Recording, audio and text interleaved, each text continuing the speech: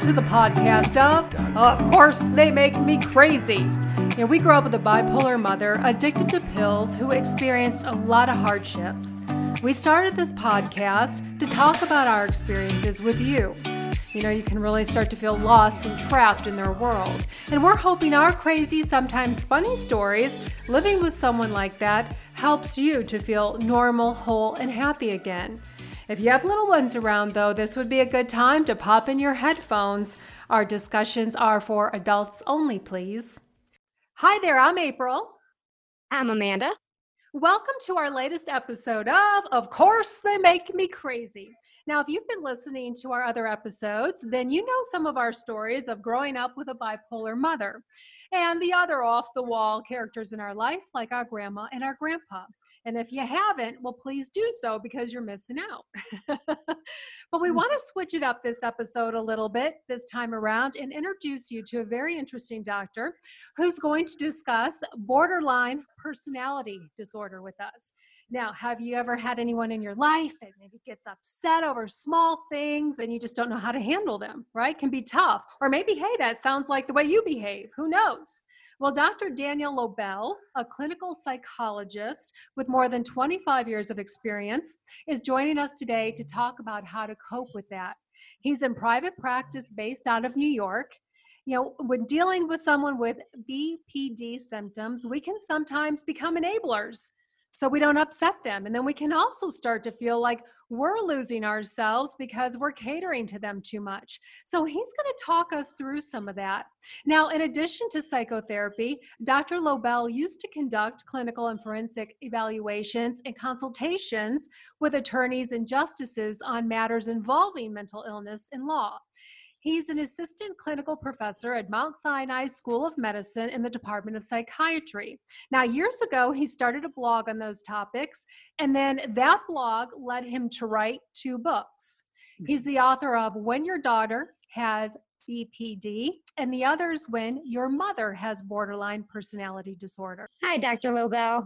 Thank you for joining us. Well, thank you for having me, and I hope everybody is healthy and well as we get through the current COVID crisis. So I'll start with what BPD is borderline personality disorder, and it is one of a number of different personality disorders that are diagnosed by mental health professionals. But personality disorder is a very special area within the field.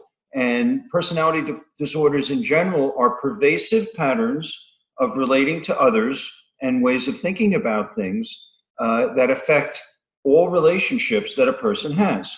The term borderline was originally offered by Sigmund Freud, probably not a surprise, since he is the father of psychiatry.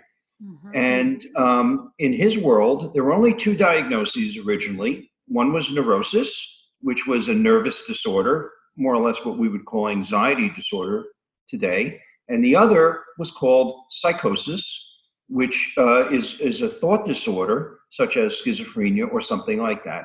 And he noticed that there were a group of patients that sort of sat in the middle, that were sometimes neurotic and sometimes psychotic. And when they were under a lot of stress, they became psychotic or had some psychotic symptoms. And when they were less stressed, they could operate on a neurotic level. And he termed that group of patients borderline. Today, we define borderline personality focusing on instability of both mood and relationships that are highly volatile. And let me just say that I'm going to focus on the associated features that I think are important for our conversation here. This is not an exhaustive list of symptoms. When the person with BPD is experiencing relationships in a positive way, when they're being gratified, when they get what they want, they see the other person as wonderful, as fabulous, as the best, until they get disappointed. And then once they become disappointed by something, which they inevitably do, then they don't become an idealized person who disappointed them. They become devalued, the worst, piece of garbage, useless, worthless. Fluctuations correspond to the mood, which it sometimes can be when you're pleasing them. They can be very sweet. They can be very nice and friendly and even social. But when you don't please them, they can not only be irritable and nasty, but sometimes abusive. This actually is one of the frustrating things about people that have intimate relationships with people with BPD, is that people that don't know the BPD sufferer well generally only sees the kind side. And so other people in casual relationships with them often are unaware and say, oh, what a nice person he or she is. And that can be very frustrating to people that live with sufferers of this disorder. As I mentioned before, they have very low tolerances for frustration. When they don't get what they want, when they want it, they lash out. Mm-hmm. They also, they do not take responsibility for things that go wrong in their lives. If they get a bad grade in school, it's the teacher's fault, not theirs. If they get a ticket driving the car too fast, that's the police officer's fault. As you could imagine, associated with the not taking personal responsibility, they very often take the identity of victim. They feel that they're the victim of others, and they do everything right all of the time. And when things go wrong, it's because other people do things wrong, and then they're the victim, which gives them the entitlement to lash out. This sounds just like our mother. Sorry about that. Laugh now, but yeah, you described her the way she was to a T for sure.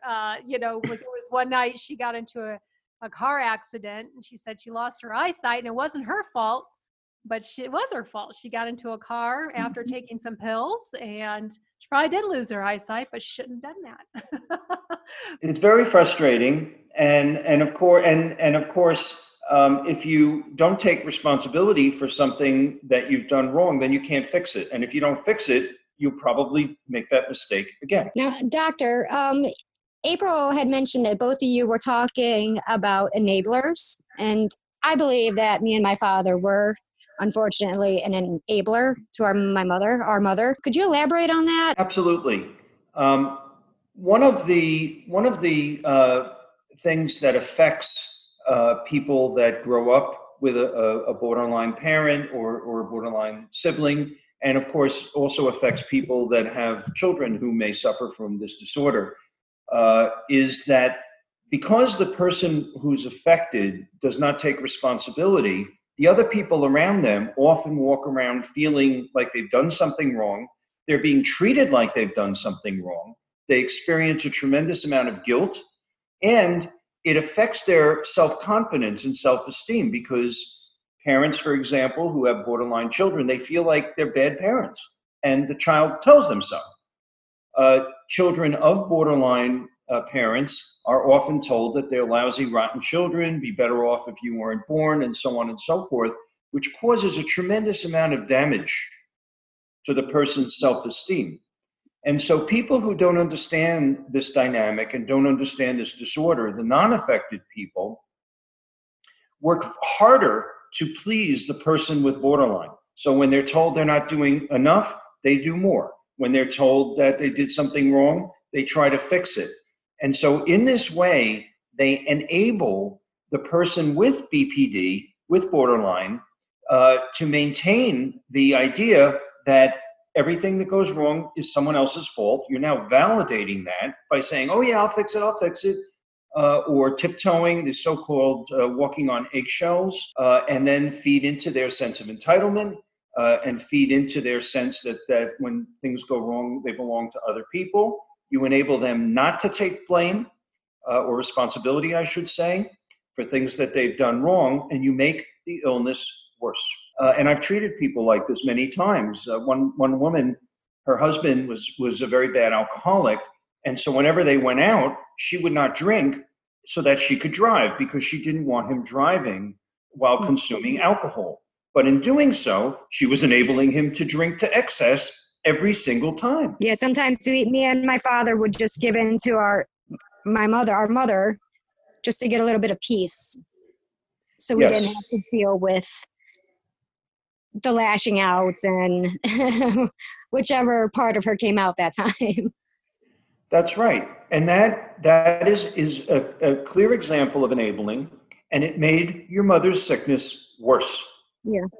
But it's hard to stop doing that. It is extremely hard. And when you do stop doing that, and of course, this is a primary area of the work that I do with families who have an individual who's suffering from this disorder. When you stop doing it, the problem will get worse before it gets better. And the reason is because if you've been enabling someone in that way for years or decades in some situations, when you all of a sudden stop doing it, they don't believe you.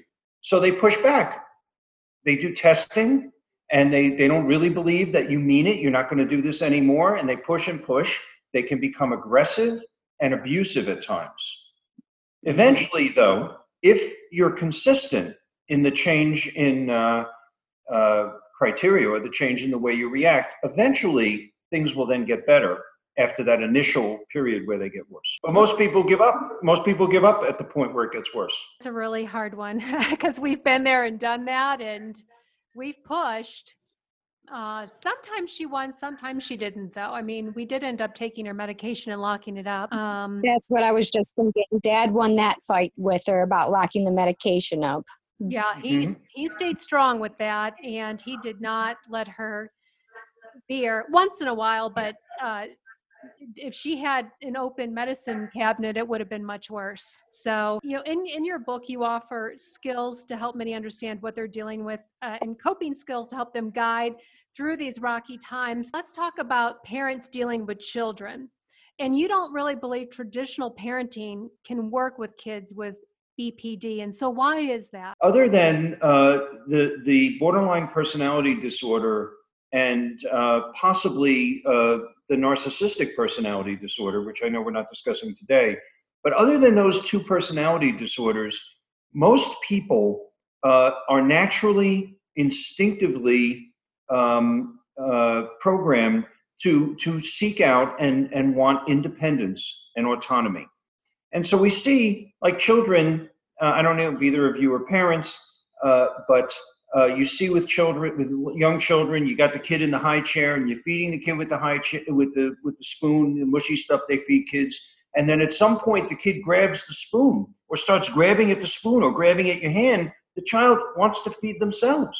As soon as they're able to do that, they want to do it. As soon as they're able to walk, they want to walk. Then they want to run. You don't have to teach them. I mean, you can teach them that, but the desire, the motivation to do that is natural.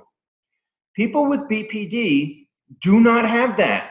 In fact, they see independence as a form of abandonment. So that if you don't do for me what I could do for myself, I'm perfectly capable of doing it for myself. But if you don't do it for me, that means you don't love me. And it is because of that traditional parenting doesn't work. And so the rewards of autonomy and independence, which parents appropriately use in traditional parenting, they're not of any interest to the person with BPD. They don't want that. They want to be codependent with the parent. In one recent situation, a case that I've been working with the family, 18-year-old boy will not get up in the morning unless his father comes in, wakes him up. And of course, it doesn't end there. There is usually a fight where the kid says, I don't want to go to school. I don't want to, now he's in treatment. I don't want to go to treatment. There has to be a fight. And then the father has to make the kid take his medicine. The kid will not take his medicine unless the father gives it to him. This is a person with a very high IQ who chooses not to seek independence, but rather wishes to continue this codependent relationship with his father, which obviously will never work once he graduates high school. So what is his father doing? How is he trying to teach his kid to become independent? That's where we need to have a different set of skills, or really the same skills, but modified for people that don't seek independence. And a lot of the core of that has to do with setting boundaries. And so with this man, I told him that he had to tell his son that he will not wake him up in the morning anymore, and he will not be in charge of his medicine, and that if the child wants to be able to continue his life, he will have to assume those responsibilities. And if he can't or won't assume those responsibilities, then we will assume that he needs someone to take care of him, but it will no longer be the father. It will be in a facility. Ooh. If you can't take care of yourself, then you have to go to professionals who take care of you. Dad has a job. Dad has other children.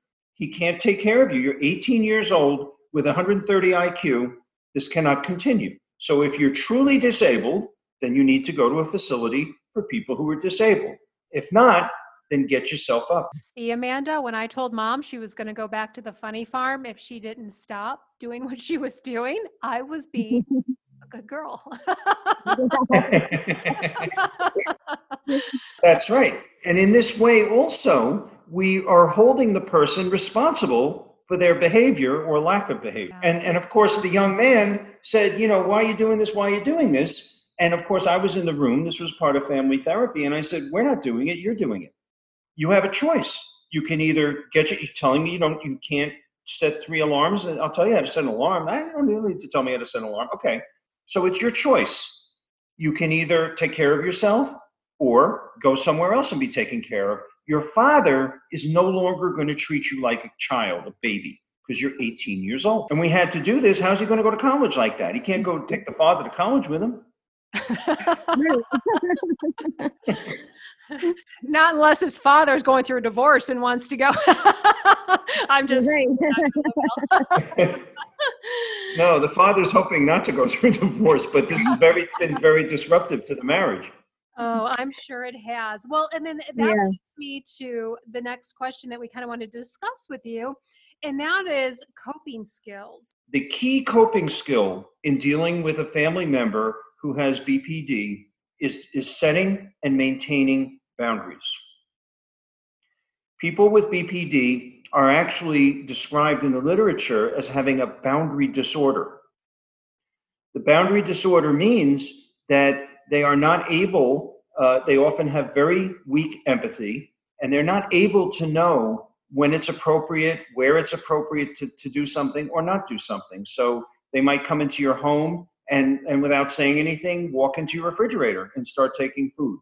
Or very common in dealing with the BPD children, these children will, the daughters will go into their mother's closets, take the mother's clothing without asking, generally returning it, either not returning it or returning it dirty or damaged. They also will help themselves to mom's wallet if they need money, and so on and so forth. In addition to the boundary issues that they have with concrete items and merchandise, they also are unable to manage their own emotion. And that's why there's the codependency issue. And so in the efforts to manage their emotion, they often involve other people, usually people that they have close relationships with, in ways that are very destructive to the relationship.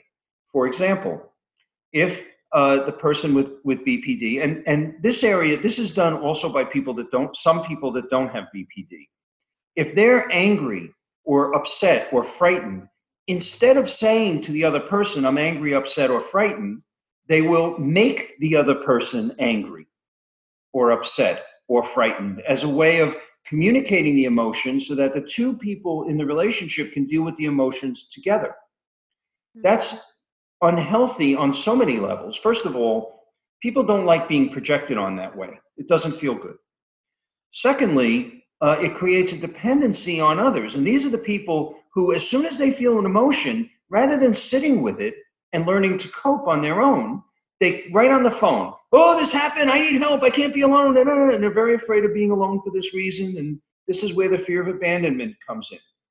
So the core skill, coping skill in dealing with BPD is the setting and maintaining of boundaries. And the two boundaries, what I call the primary boundaries in this area, is number one, we will not, or I will not support anything that you're doing while you're abusing me. And I guess, this might have meaning for the two of you because apparently you've grown up in a situation like this. That's a very puzzling statement to people who have not seen this disorder. But the BPD person, they can be abusive in one moment, saying, I wish I didn't have any daughters, I wish I never had children, and then 5 minutes later expecting you to help them. You don't help people while they're abusing you. That's the first boundary. The second primary boundary, there's all kinds of boundaries, but the second primary boundary is that we will support healthy behaviors and we will not support unhealthy behaviors. Again, that may sound odd if you've not experienced a BPD, but it's very, very common. A case a family that I work with recently, the daughter got out of a rehab and want to move in with the father. And the father said, look, if you can move in with me, can't do any drugs or alcohol. That seems kind of natural. Well, the daughter had a huge problem with that and said, absolutely not. You're a terrible father. Why, marijuana makes me feel better. And why can't I do this? This is coming out of a rehab. And the father said, absolutely not. But only after the father consulted with me and asked me, well, you think I should just let her smoke a little? I said, are you kidding me? She just came out of rehab. You would even consider allowing someone who's just come out of rehab to use drugs and alcohol in your house? What sense does that make? But in the world of BPD, and to people who have BPD, it makes a lot of sense. So we have to set up that boundary. No, that's not healthy for you. I will not support that. Yes, this is healthy. I will support that. Other boundaries, obviously the one with the child that was taking the mother's clothing, we had to put a lock on the closet. Had to lock the door. Of course, the child then said, and the child was 23, but the child then said, what, you don't trust me? And we were in my office doing family therapy, and I said to the child, of course she doesn't trust you. And the young lady was mortified. Whoa, my mother doesn't trust me. Oh my God, look at this. And you're the therapist and you think that's okay. I said, well, wait a second.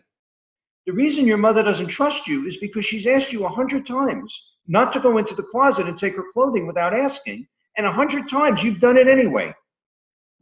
How could any rational person trust you under those circumstances?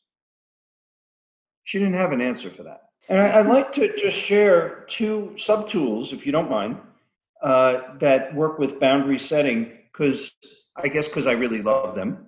And you can edit this out if you want, but I love them. One is what I call the egg. The egg is a partner relationship. It could be husband and wife or any kind of partner relationship.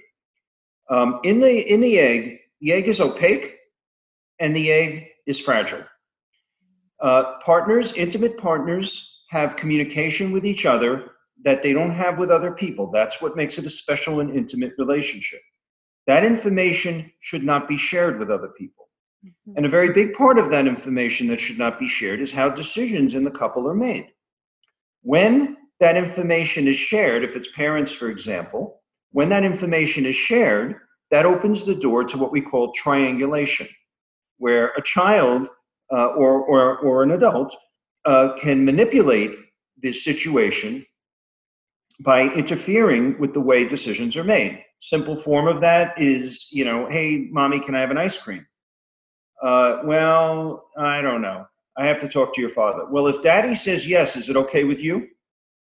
The child now has put the mother in the position where if the mother says it's okay with me, go ask your father, now dad's the bad guy. Right.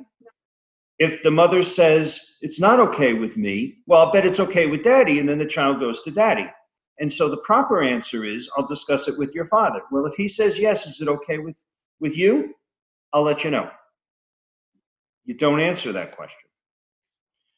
The egg, let me just give you one other quick example, not involving children, because I think the egg is so important to a healthy, intimate relationship. And I've found over the years that it's one of the big takeaways from the work that I do with couples. It could even be friends, where one of the friends calls up and says, hey, are you guys free for a barbecue this weekend? Oh, I'd love to come for a barbecue. Let me ask Johnny. Oh, okay. And then you come back, yeah, nah, we can't make it. Well, now they know that the wife wanted to or the woman wanted to come to the barbecue. Johnny doesn't want to come. What is it? Johnny doesn't like us? Okay, next time we'll just invite you. And these kinds of incidents cause friction between the partners. And I call that scrambling the egg. So I encourage couples in intimate relationships to set a boundary by protecting the egg. The other tool that I wanted to share, because it's very, very important, is what I call form before content. Every communication has two aspects to it. The content is what you talk about. Oh, what would you like to have for dinner? You want to go for Chinese food or Italian food, or let's do veggie tonight. The form is how the communication is done. Is it done respectfully? Is it kind? Is it civil? Or is it abusive? And this is the boundary, this touches the boundary that you don't help people who are abusing you. You do not honor content unless the form is at least civil, but ideally respectful. Hey, you lousy runts, get over here, Excuse me? I said, would you two, mistakes come over here? Excuse me? I'm asking you to come over. I don't know what you're asking me, but when you talk to me that way, I don't hear what you're saying. I have no idea what you're saying, and I'm not going to honor your content. You want to try again? If you respect the content during a disrespectful or abusive content, that's enabling, feeding the monster, and making the disease worse. Absolutely. Well, we're going to end it there. And Dr. Lobel, thank you so much for joining us. And hey, by the way, before we go, where can people find you? You can find me on my website, mysideofthecouch.com, or you can find me by email, Katona Shrink, KATONAHSHRINK, at gmail.com.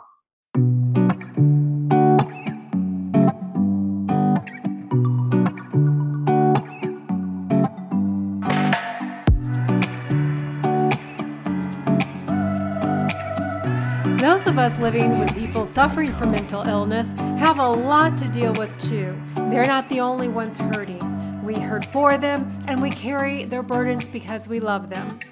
We're not social workers and we don't have any professional training. We're just two girls who have lived through some things too.